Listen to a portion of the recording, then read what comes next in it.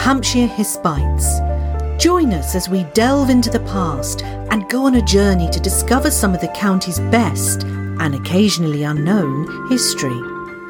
We'll be speaking to experts as well as enthusiasts, asking them to reveal some of our hidden heritage as well as share with you a few fascinating untold stories. In the Barter Memorial Chapel at Winchester Hospital is a lamp linked to a pioneer in nursing nicknamed the Lady with the Lamp. Welcome to a new episode of Hampshire Hispites. This week, I am joined by a local Winchester artist, Sophie Hackett, and we will explore the life of Florence Nightingale and Sophie's artistic process of creating a stained glass window which celebrates the life of Florence Nightingale. As the 12th of May is not only Florence's birthday, but also International Nurses' Day, we want to say thank you to all the nurses out there, and we dedicate this episode to you. Sophie, can you tell me a bit about your background and your connection with Florence? I'm an artist, and about 9 years ago, I started working in stained glass and made my first window for a little church in North Baddesley. And through a very unexpected course of events, I was approached to make a window to celebrate the bicentenary of Nightingale's birth, which was last year, as you may be aware. Well, other things happened last year, things like COVID and national lockdowns and the closure of churches. So the window didn't go in for her bicentenary, sadly, but it did go in October. And we're hoping very much that at some point this year, we'll have a little party to celebrate. It's quite sad that it didn't happen in May last year on, as I say, 200 years after her birth. You were approached to make this stained glass window. How do you go about researching her life to create this window? What is your artist's perspective? That was the fascinating thing, actually, because I'm a child of the 60s. And when I was at school, all I remember about Florence Nightingale was a little Ladybird book I had that had her carrying a lamp. And I just had this vision of her as being a bit of a soporific, not very interesting person who was a bit flighty. Florence Nightingale, yes, she was a lovely nurse. Well, how wrong was I? She's an amazing woman. And the first thing I did actually was I went down to London to St Thomas's Hospital, which she helped design. And in the basement there's a beautiful, amazingly brilliant museum dedicated to her life and work.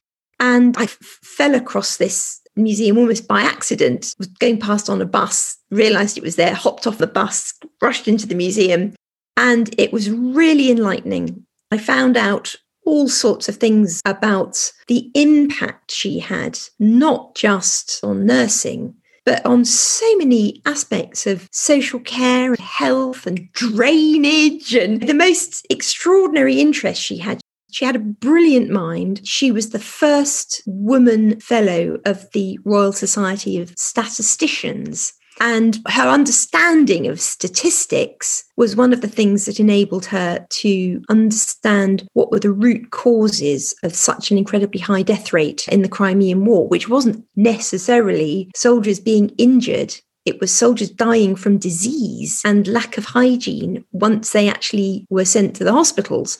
So what she was able to do with her brilliant mind really has changed the world. Yeah, absolutely. Because even now, during the pandemic we are living through, her discoveries, they are so important today. Washing hands, hygiene, sanitation, we're still very reliant on her work. So when you research about Florence, what can you tell me about her upbringing, her childhood? And I understand that her childhood home is in Romsey. Nightingale came from a very privileged family. There's a lot of money involved. Her early life was split between the house at Romsey and Lea Hurst in Derbyshire. And her parents took her on amazing tours around Europe. Did you know she was called Florence because she was born in Florence? And when she was growing up, there was quite an expectation that she would conform to what a proper young lady should do, which was fundamentally embroider, play the piano, paint, and get married. And I'm not saying for one moment that she wasn't perfectly capable of embroidering, playing the piano and painting, but she made a decision not to marry because she realised that marriage actually prevents women from reaching their full potential. Anyway, her family were very keen for her to go down a certain path that wasn't necessarily about having a significant career. Education was freely available to her. She had a fantastic education, classical education, and really great. But she wanted to work. And God forbid, she wanted to work as a nurse. But nurses at her time were gin-soaked ladies of not exactly ill repute, but certainly very little respect. And I'm saying all this in inverted commas, but she really had a vision. And it was this vision that I was really drawn to. And if you were to go down to this museum, in the first of the series of little pods that they have there, it talks about a moment in her life when she was just coming up to her 16th birthday, when she had a very powerful spiritual experience. She was sitting under a tree, reading probably her Bible, and she talks about this in her diary. She heard the voice of God calling her to his service. And she wrote about it in her diary, not just when it happened, but at many subsequent occasions. It was this event that I realised that was so seminal in what happened thereafter. So that's what I settled on as the inspiration for the window. Then the challenge was to bring into the design something that spoke very much of what she achieved thereafter. So if you've seen the window, you'll notice that there's something missing in a window that's dedicated to Florence Nightingale, and that's the lamp.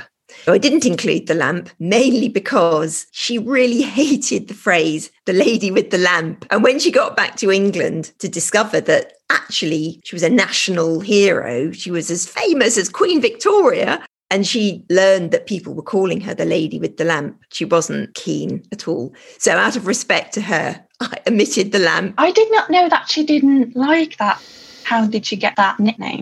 She was an extremely conscientious nurse, obviously. And one of the ways that she kept an eye on how all the soldiers were doing was that she would make night rounds. She didn't, in fact, carry the lamp. She had a young orderly who carried the lamp for her, because she had, in one hand, a notebook and in the other hand, a pencil. And the orderly who carried the lamp was able to literally shed light on the soldiers. She would be able to make notes about how each one was doing. And on occasion, this is a really lovely element. Of course, if you're wounded and really suffering with fever or whatever it might be, you won't really be able to write. So sometimes she also wrote on the soldiers' behalfs to their families and their loved ones. Those letters were sent on the soldiers' behalf, but in Nightingale's own handwriting. I'd love to see some of those letters. That's absolutely amazing, because letters, they have such incredible meaning. So she helped in other ways as well. What is the connection with Florence and Winchester Hospital? Well, part of the fruits of her research and her experiences at the Crimea helped her to understand what was really needed for healing, certainly in hospitals. And she developed this very specific type of pavilion ward, what you see, particularly if you go to the old building of St. Thomas's as it goes onto the banks of the Thames. It's like big wards sticking out from the main building. The idea of those wards is that you would then have windows on both sides, lots of fresh air. How much we're all being told at the moment, if you have to be in a room with other people, get lots of fresh air in as a way to minimise transmission of disease. So she got involved in hospital design because of what she learned, and particularly about good sanitation when she got to the Crimea. So hospital design became something that she was able to achieve, not just for St. Thomas's, but in loads and loads of hospitals around the UK and actually further afield across the world. And one of them was Winchester Hospital. We have, of course, got a Nightingale ward here. It was her local hospital from where she lived just outside Romsey. So it was very important in the design of my window that I included a little vignette of Winchester Hospital as a token of thanks to that aspect of her work.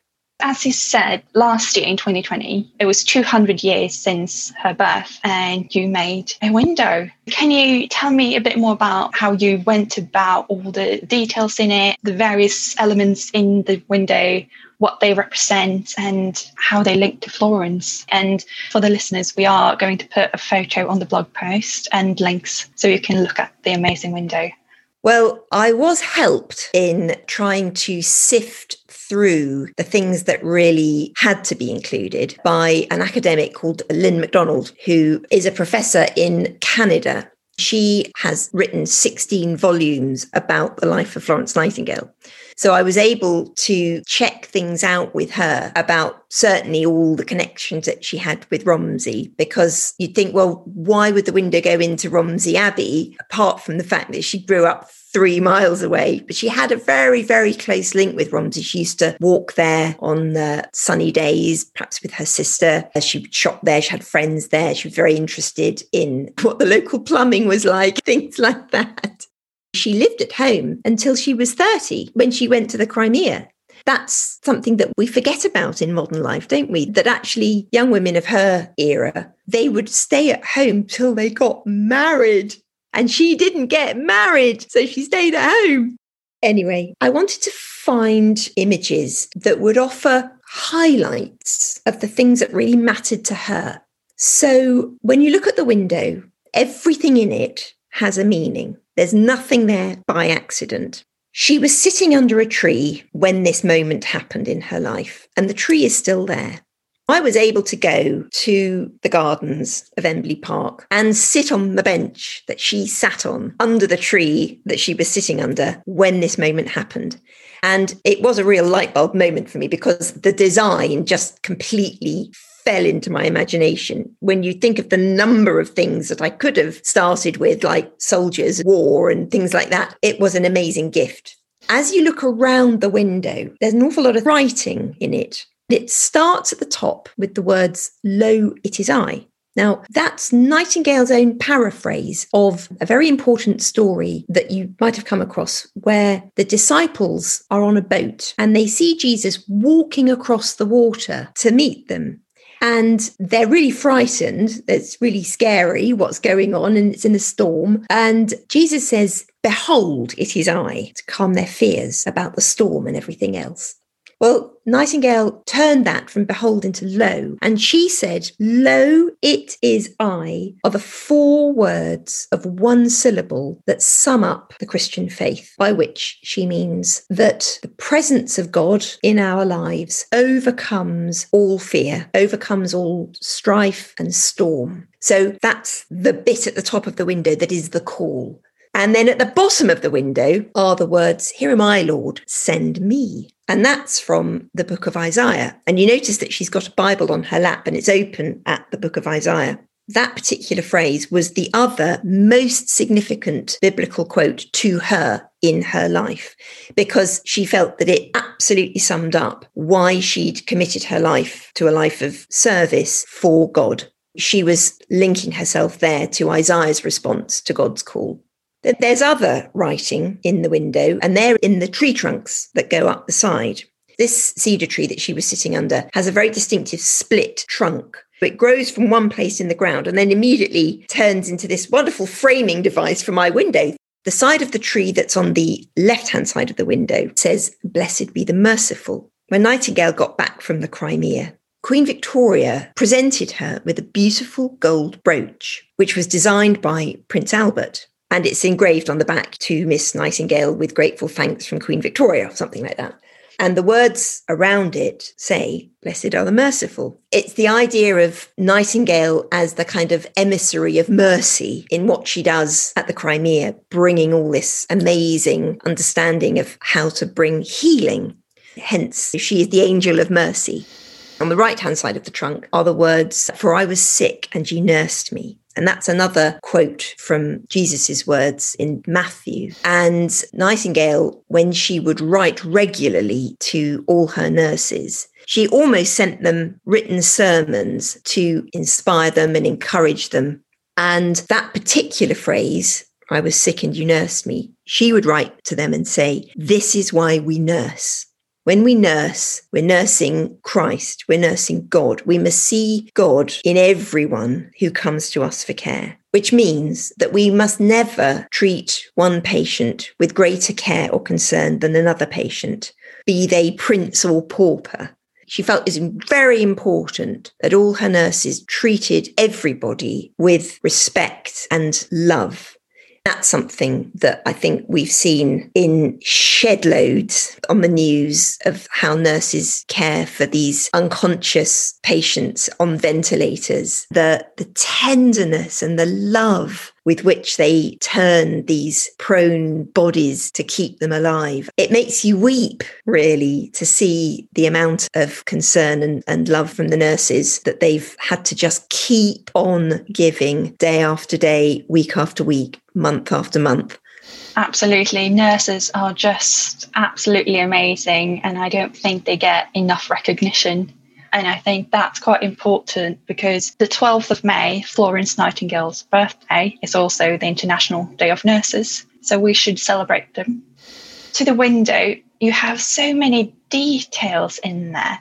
They are so well thought through. And it all starts with the event of Florence sitting under the tree. What other elements is in the window? So if we start at the very top, there are swallows circling in the sky, and they are there as a kind of crowning moment in the window, even though they're the smallest element of the window. In the Renaissance, swallows were thought of, believe it or not, as symbols of resurrection. Because they disappeared in the winter, the assumption was that they buried themselves in the ground rather than migrate. The idea with the swallow was that it would disappear in the winter and then return in the spring, like resurrection. The next one is a little owl. When Florence was in Athens, she discovered in the ruins of a temple this little fledgling owl, and it was being stoned by boys. How horrible is that? But she picked it up. She brought it back to England, and it was her pet. And because she found the owl in Athens, she called it Athena. Now, as a little byword, my name is Sophie, and Sophie means wisdom, and owls are supposed to be wise. So I collect owls. And so it was such a thrill to me to be able to include an owl. So I knew I had to put Athena into this window. And Athena stands for Nightingale's family element, because Athena lived with her at Embley Park. Further down the window, there's another bird, and that's a nightingale. I didn't put in this window anything that's straightforwardly telling you that it's Florence Nightingale, because there's no lamp, there are no soldiers, there's no Crimea, but there is a nightingale and there is a sort of Florence, because in the golden light that forms the cross that she's turning towards, there are 4 buildings. And the first one at the top is the Duomo in Florence. So Florence and Nightingale are keys to tell you who's in the window. Going back to the buildings, we've got the Duomo at the top, and then the next one down is Scutari Barracks, very distinctive building that's near the Bosphorus, near Istanbul. And that's where the soldiers were brought, which is where Nightingale went. She didn't go to the Crimea. She went to the hospital where the soldiers of the Crimea were sent. Slightly different, significant difference.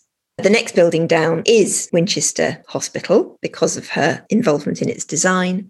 And then the last building is St Thomas's, because not only did she design or help with the design of St Thomas's, it's also where she founded her School of Nursing, which subsequently has moved to King's, but it started at St Thomas's. There are other symbols in the window as well, and that's using the language of flowers. In the bottom panel, where the words, "Here, my Lord, send me," there are 3 different sorts of flower. And the first is the snowdrop. The snowdrop was actually growing wild across the plains of the Ukraine, the Crimea. And the soldiers saw these beautiful little snowdrops, and they dug up the bulbs and sent them back to England to their families. They were then planted in the UK, and they've now become naturalised. There's a very distinctive species of snowdrop which originated in the Crimea. So I included the snowdrop for that reason. And then Lily of the Valley, which is actually the flower for the Guild of Nurses, is the birth flower for May. So it's Nightingale's birth flower. Then the other flower there is the primrose. And the primrose is the birth flower for February. And February is the month when Nightingale had this call, had this amazing moment that changed her life.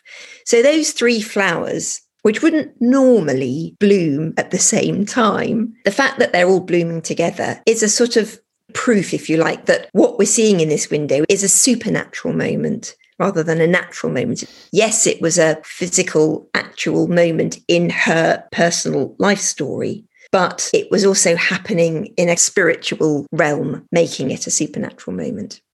There are tiny little extras just to add, which is that there's a pile of books by her feet. And that's there because Nightingale was a very prolific author. She published huge numbers of books, pamphlets, leaflets, all about nursing, social care and hygiene and all the rest of it. Then there's ivy trailing up the left-hand side. And ivy is a symbol of eternity because it's an evergreen. So it, again, represents the spiritual element, the supernatural element of the events going on in the window. So how long did it take you to actually make it? It took as long as I live. I mean, there are lots and lots of stages about making a stained glass window. There is, in fact, a book about the whole thing, which you can either buy from Romsey Abbey, from the bookshop when it's open, or from me through my website. And I do explain at some length about how I made this stained glass window, the technical elements, because I find them absolutely fascinating, using hydrofluoric acid and firing things using silver nitrate, how glass paint works and all the different elements of it. I also talk about how I came to design all those elements in it. A lot of designing something is about knowing what not to keep. You have to be pretty ruthless about saying, well, that bit might look nice, but actually it's not really going to relate to everything else, or it's going off at a bit of a tangent, or it's difficult to get the scale right, or whatever it might be. I had lots of things on the cutting room floor. There were all sorts of things that I thought I would include, but didn't make the final cut. Then once I decided definitely what I wanted to include, the next element of design was working out how they were all going to be pieced together to make a coherent design that felt like it could be an authentic moment. It's so different from person to person, the creative process. I think one of the things I've learned as an artist and as a teacher, because I've done a lot of art teaching in my time, is that I think one of the things that often stops people from embarking on a creative project is they don't know where to start. But the truth is, you've just got to start somewhere. And you may not end up with what you started with, but the journey that you take from having an idea to what it finally looks like might go through countless transformations. But you've literally got to start with something, even if what you start with ends up not being part of the final thing. So for anybody out there who's thinking about, I just really love to pick up a box of watercolours and go and paint, but I just wouldn't know where to start. Just start. Just do something. And it's like this great unblocking moment where even if it ends up in the bin, you've actually made a mark and made a start. And then that's where the journey begins.